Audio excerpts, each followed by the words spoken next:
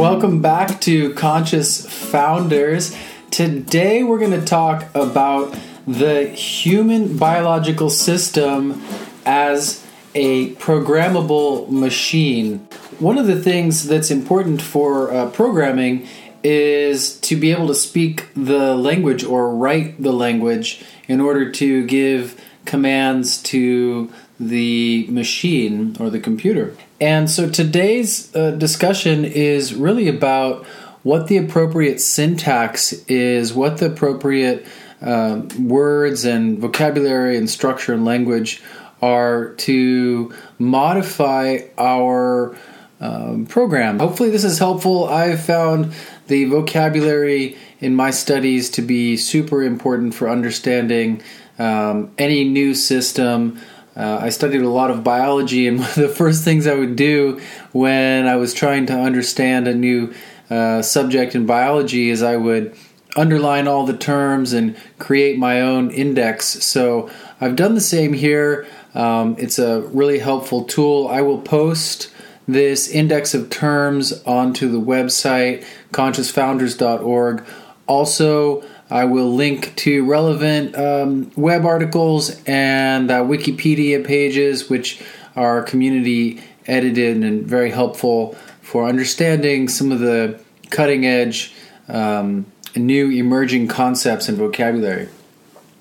Okay, diving in, I'm going to tell you a little bit about how using natural language terms and symbols we can modify our cognitive processes. I find it helpful to look at the system in terms of the environment, the being that's in the environment, the program that is running within that being, and the inputs and outputs. So 5 things: the environment, the being that's in the environment, the program or consciousness, and inputs, meaning things that are coming into the being's awareness, and outputs, things that the being is putting out into the environment. With that framework in mind, here we go. I'm going to dive into the first category, the environment. We'll start with the concept of computer-assisted reality. Now, this is an evolving term with the semantics are still being worked out here. One term that has been proposed, and I hear at different meetings, I am hearing all kinds of new terminology thrown out there to describe these computer-assisted spatial environments. One is called XR, X being the fill-in-the-blank reality. So X can be replaced with virtual or augmented or mixed or whatever you'd like to put in front of the word reality. The most common and most heard term is probably virtual reality. And I like to define virtual reality as an immersive environment that's primarily closed off to existing stimuli in the normal or everyday world. So it's a closed visual system with no external visuals and often no external sound or sonic devices available from the quote normal world. Okay. Next up, we've got augmented reality. So augmented reality is like virtual reality, but it's actually a combination of what you would see in the real world and what is modified or inserted by a computer or a program. And that is a really fascinating and honestly, I believe that that's the direction most virtual reality is headed in, where we'll be able to filter what levels of the, quote, real world we want to participate in from a visual, an auditory, even a tactile perspective. So in a lot of cases, augmented reality doesn't even require a headset. For example, it's currently available in many mobile phones and can be applied with any kind of live video feed. You hold up your camera, you're running a piece of software, and all of a sudden right in front of you is a three-dimensional avatar in your living room as you're looking through your phone. So that's one example of augmented reality. A couple other really useful terms that many of you are probably familiar with if you're technical. If you're not so technical or computer software land oriented like me, then these terms might be helpful if you're getting into this industry. Okay, first is a user interface. So user interface is what it sounds like. It's how we humans or other machines operated by humans can interface and give commands to a computer system.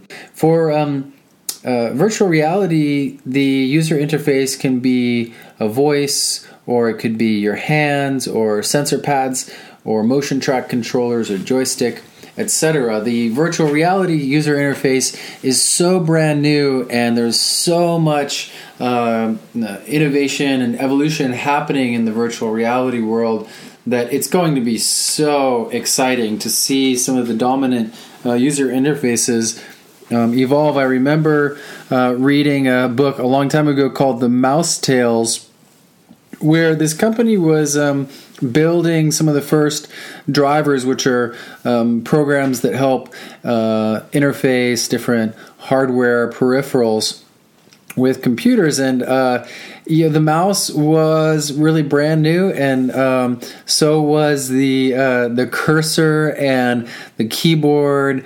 A lot before that time, before the mouse, actually, a lot of stuff was driven by key commands on the keyboard, and then the mouse came along, and the whole visual interface and user interface design sort of exploded with the graphical user interface. Anyway, I'm digressing a little bit.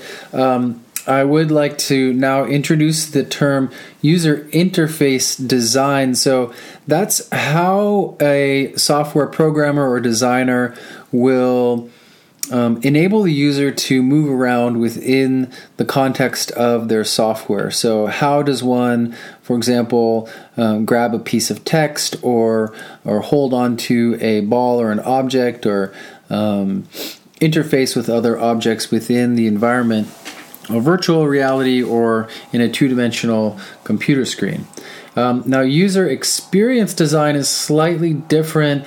That is related to user interface design, but it's more about walking through different use case scenarios of how a user might navigate down a particular path to accomplish a specific goal or set of goals, or for the designer of the experience to enable the user to achieve a particular experience or outcome.